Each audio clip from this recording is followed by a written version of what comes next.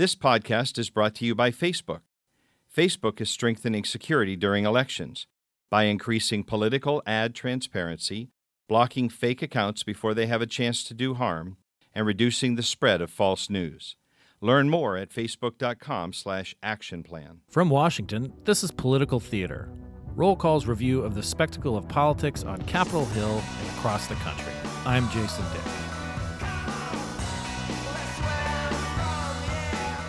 Somebody left something on my door the other day. It said, Ted Cruz, toughest Texas. I mean, come on. If somebody called my wife a dog and said my daddy was in on the Kennedy assassination, I wouldn't be kissing their ass. You stick a finger in their chest and give them a few choice words. Or you drag their ass out by the woodshed and kick their ass, Ted. If you don't like who's in there, vote them out. That's what Election Day is all about. And the biggest gun we got is called the ballot box. The Texas stars are certainly coming out for Representative Beto O'Rourke, the Democrat who is challenging Senator Ted Cruz in the Lone Star State's Senate race. But will it be enough? Is Sonny Carl Davis's cutesy commercials directed by Richard Linklater going to be enough? Will Willie Nelson be enough? Breaking it down on Political Theater is Leah Askarinam, the deputy mogul of Inside Elections, and Alex Roarty, a roll call alum, currently a senior political reporter, correspondent over at McClatchy, and the co-host of McClatchy's podcast Beyond the Bubble. Alex and Leah, welcome to Political Theater. Thank you. Yeah, thank you so much for having me back here. So one of the reasons that I think that this Texas Senate race has attracted so much attention is not just the sort of eye-popping amount of money that Beto O'Rourke has hauled in, $38.1 million just in the third quarter, which makes $12 million that Ted Cruz raised, which is a respectable amount of money, seem paltry, but also because Willie Nelson is singing songs, is writing songs and performing them in front of 50,000 people in Austin for Beto O'Rourke. Richard Linklater, the director of such indelible Texas movies like Dazed and Confused and Everybody Wants Some, and Bernie, where Sonny Carl Davis first got his sort of claim to perhaps pop culture widespread fame. He was also in Fast Times at Ridgemont High, but that was a long time ago. And Ethan Hawke is going around the state talking about how great Beto O'Rourke is, too. I mean, like, this is starting to attract a lot of attention as in the run-up to the November midterms. So I wanted to talk a little bit about just the reality of this race. Leah, you and Nathan Gonzalez are at Inside Elections, like, sort of break down the numbers there and the political gravity. And Alex, in addition to being a political correspondent yourself, you were raised in Houston, the carcinogenic coast, as Sonny Carl Davis would call it. I noted that. Well, my dad worked for Exxon, so I can appreciate that. And my parents still, in fact, live in Houston. So let's break down this race. I mean, these commercials, with Sonny Carl Davis about, White Castle and challenging Ted Cruz, to kind of man up. I mean, Sonny Carl Davis in these commercials, he has a hat that says "Come and Take It," which is a reference to the Alamo. I mean, there's a lot of Texas going on in here. And does that resonate with Texans, Alex? I'm trying not to be dismissive of this because I really think we're at this moment in politics where it really is worth trying something different, right? And if you look at some of even the page views of these videos have been viewed over 1 million times in at least one of the videos. Now, it's a fair question how many of those views came from outside of Texas or how many of those people actually from in Texas watched those videos.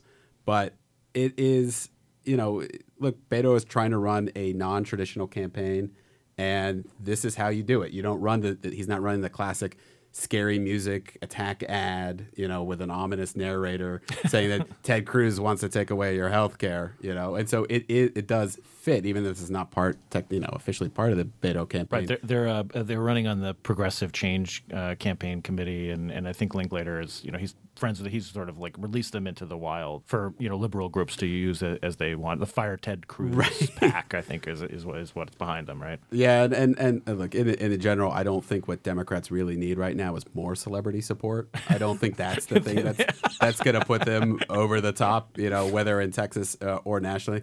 Look, Willie Nelson is a little different, right? That's not like Leonardo DiCaprio swooping in and campaigning for Beto, which I think probably would actually be a negative for him. Right. But Willie Nelson obviously comes from a very different place, has a very deep connection with the state. I do have to correct you on something, Jason. The Come and Take It, that was actually for the Battle of Gonzales. that kickstarted the Texas Revolutionary War, which is something you know when you take 2 years of Texas history growing up, as I did. As a Texan. Growing up in Houston, growing up in Katy, Texas. I stand gladly corrected on that. I even have a shirt that actually has the cannon that says, Come and take it. So Leah, you know, you watched the debate, the second of the three Cruz O'Rourke debates. There is something a little different about O'Rourke. I mean, but is it going to matter? Yeah, I mean, he is different, and I think that he's gotten a lot of press coverage that's been criticized for being on a little over the top, maybe described as fawning.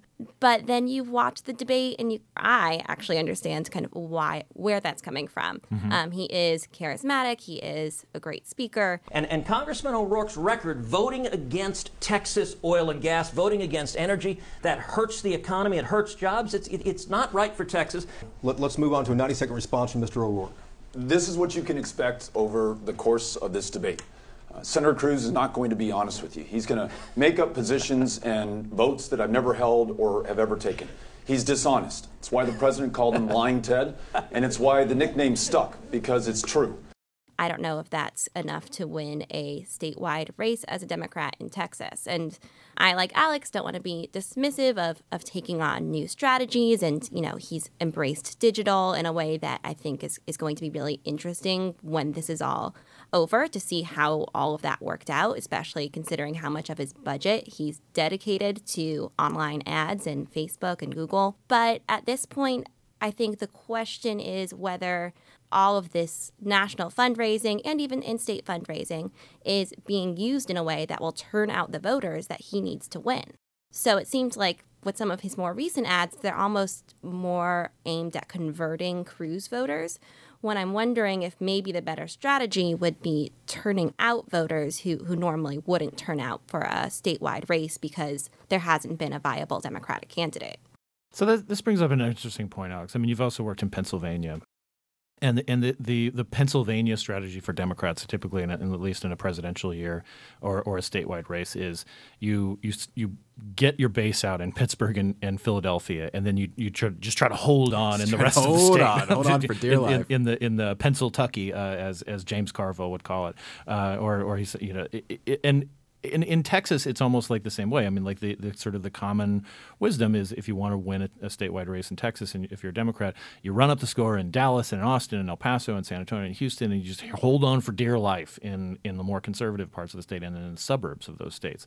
So, but is kind of turning his back on that strategy, sort of, and relying on this almost like a version of the 50-state strategy, if you will, in Texas. I mean, what does it feel like? I mean, like if you talk to your parents, I mean, do they talk about Beto, or are they engaged in this race politically in a way that is sort of mirroring what we're seeing in Washington and the interest of it? I should mention, you know, both of my brothers live in Austin, mm-hmm. and my sister-in-law, actually, I was just watching her Instagram stories from her debate watch party, you know, with the debate last night. And my parents, in fact, pay fairly close attention to politics, but are engaged in talking about the race. My mom would send me pictures of yard signs, mm-hmm. of Beto yard signs, and saying, oh my gosh, even here in our neighborhood, they're Republicans, so they're not, you know, especially mm-hmm. on board with Beto O'Rourke. So when I look at his campaign, I think there are two things. So you mentioned two reasons, and I want to get to those in a second, but we're just going to take a quick pause for this message from our sponsor. Facebook's growing team of experts are dedicated to strengthening security during election season and beyond. One way they're doing this is by using artificial intelligence to proactively block fake accounts before they have a chance to do harm. Learn more about their ongoing efforts at facebook.com/actionplan. So, the two reasons, Alex. Well, one is you just have to have some hope as a Texas Democrat, something that is going to bring you back into the political process, which doesn't necessarily pay off maybe in the statewide election, but maybe it helps get you involved in local politics where Republicans have dominated, or even at the state legislative level. And like Texas Democrats need some hope, right? Mm-hmm. Like, don't overthink it. This campaign has been good for their energy and bringing them back into politics. The other thing that really is related to this, but is much more about November 6th, is the three competitive House races where you really need to drive up Democratic turnout. That, of course, I'm talking about Texas 21, which is in the Dallas suburbs, Texas 7, which is in the Houston suburbs, which is part of where I grew up. My parents still live in Texas 7. And then Texas 23, which is the Will Hurd, Gina Ortiz-Jones race, which arguably is no longer competitive. House races, it's difficult to drive up turnout, right? Mm-hmm. They just don't have nearly the megaphone or the resources, certainly compared to a campaign like Beto's, which is something, again, like a cultural phenomenon. So if you can drive up turnout, that in theory helps those Democratic candidates. And I tell you, the way things are breaking right now, if Beto helps win those 2 Texas seats, in theory, that could be the difference between Democrats winning the majority or falling short of the majority in the House nationally. And Leah, this also brings up the governor's race, which is also, people have sort of forgotten about that. This is not competitive at all. Greg Abbott, the Republican incumbent, is running against Lupe Valdez, who's the former Dallas County sheriff, and he has a huge lead. So the Democrats can't really count on people getting activated by the governor's race. Right, and that speaks to, I think, O'Rourke's appeal as a personal candidate, not just as a Democratic kind of notch on the ballot, the letter D next to his name. I think what you're more likely to see than, the governor's race, like you said, is not going to be a Democratic opportunity. I think it's more likely that you see Democrats start chipping in at the congressional level this year. The chances of them chipping in at the House level is better than them getting a Senate seat here. And that does speak to a little bit of the changing demographics of Texas, the kind of power of urban centers to flip this year, especially in the era of Trump, especially around Dallas. Like Alex was saying, that there are competitive races where Democrats are really charged up.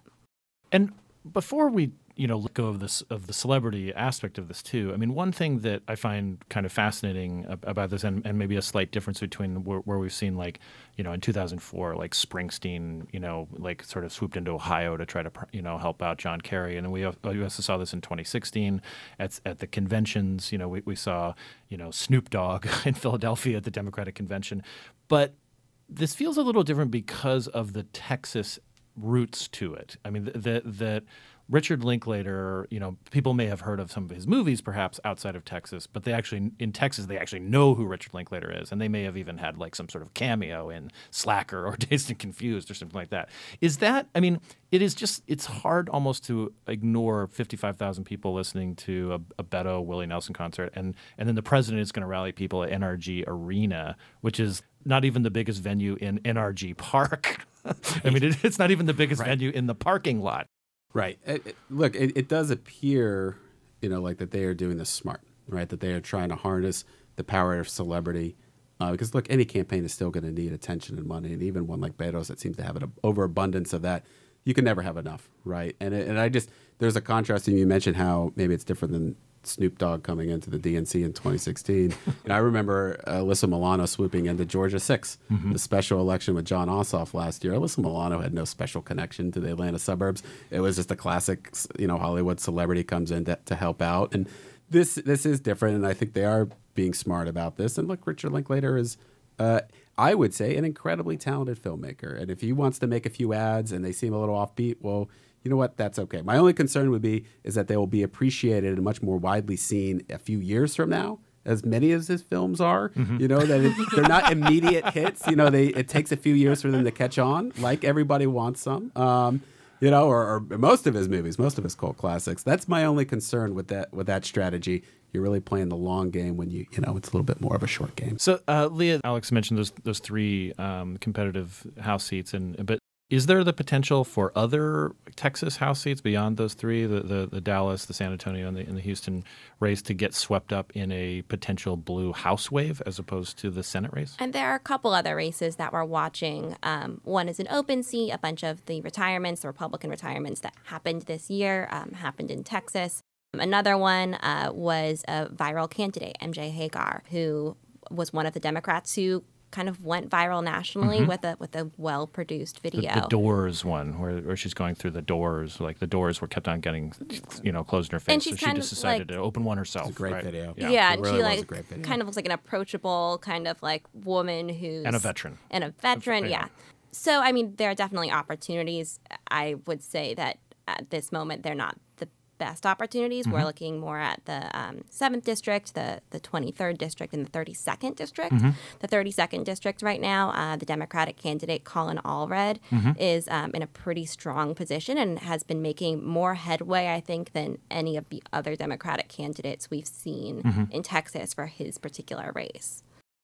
So before we wrap up, one thing that I am curious about is that, Alex, I'm fairly certain that you've consumed a Whataburger or two in your life. One of these ads, You would be correct. Sonny Carl Davis's ad sort of pokes fun at Ted Cruz's affinity for White Castle, and White Castle a thing or not in Texas? So, like, let's fact check this one commercial where they're making fun of Cruz for liking White Castle. I could say definitively that at least in West Houston, where I grew up in Katy, Texas, no one has any idea what White Castle is, or at least we didn't growing up. And in fact, I had so little clue that when Harold and Kumar Go to White Castle came out, I was confused by it. I didn't understand what White Castle was. Was it like a theme park? It just didn't exist. Of course, Whataburger didn't. I will say I was actually something of a late adopter. It wasn't until I was like a kind of teenager and even going off to college before I really truly discovered just how good Whataburger is. But any Texan knows that Whataburger is where it's at. It's one of the first things I do usually when I come back. Just go to Whataburger. Just go to Whataburger. I get the bacon cheeseburger, and their fries are just wonderful. It's just a wonderful place. It's a wonderful place. And they did have them in Arizona, so I'm familiar with Whataburger there as well. Well, Alex, Leah, thank you very much for talking about this race. I mean, I almost felt a little sheepish going to do another podcast about Beto and Ted Cruz, but this really has taken on a life of its own, and I feel like that we do ourselves and our listeners a favor by trying to look at some of the reality as well as some of the fun on it. So thank you very much. Yeah, you're welcome. Pleasure to be on. I'm Jason Dick. Thank you for joining us. You can subscribe to this podcast on iTunes, NPR One, Spotify, or wherever you listen to your podcasts. And please take a moment to rate us on iTunes. For more on this and other stories, visit rollcall.com or find us on Twitter @rollcall. And also, take a listen to Alex's podcast as well. We love other podcasts, Beyond the Bubble, with his friends over at McClatchy. Thanks for listening.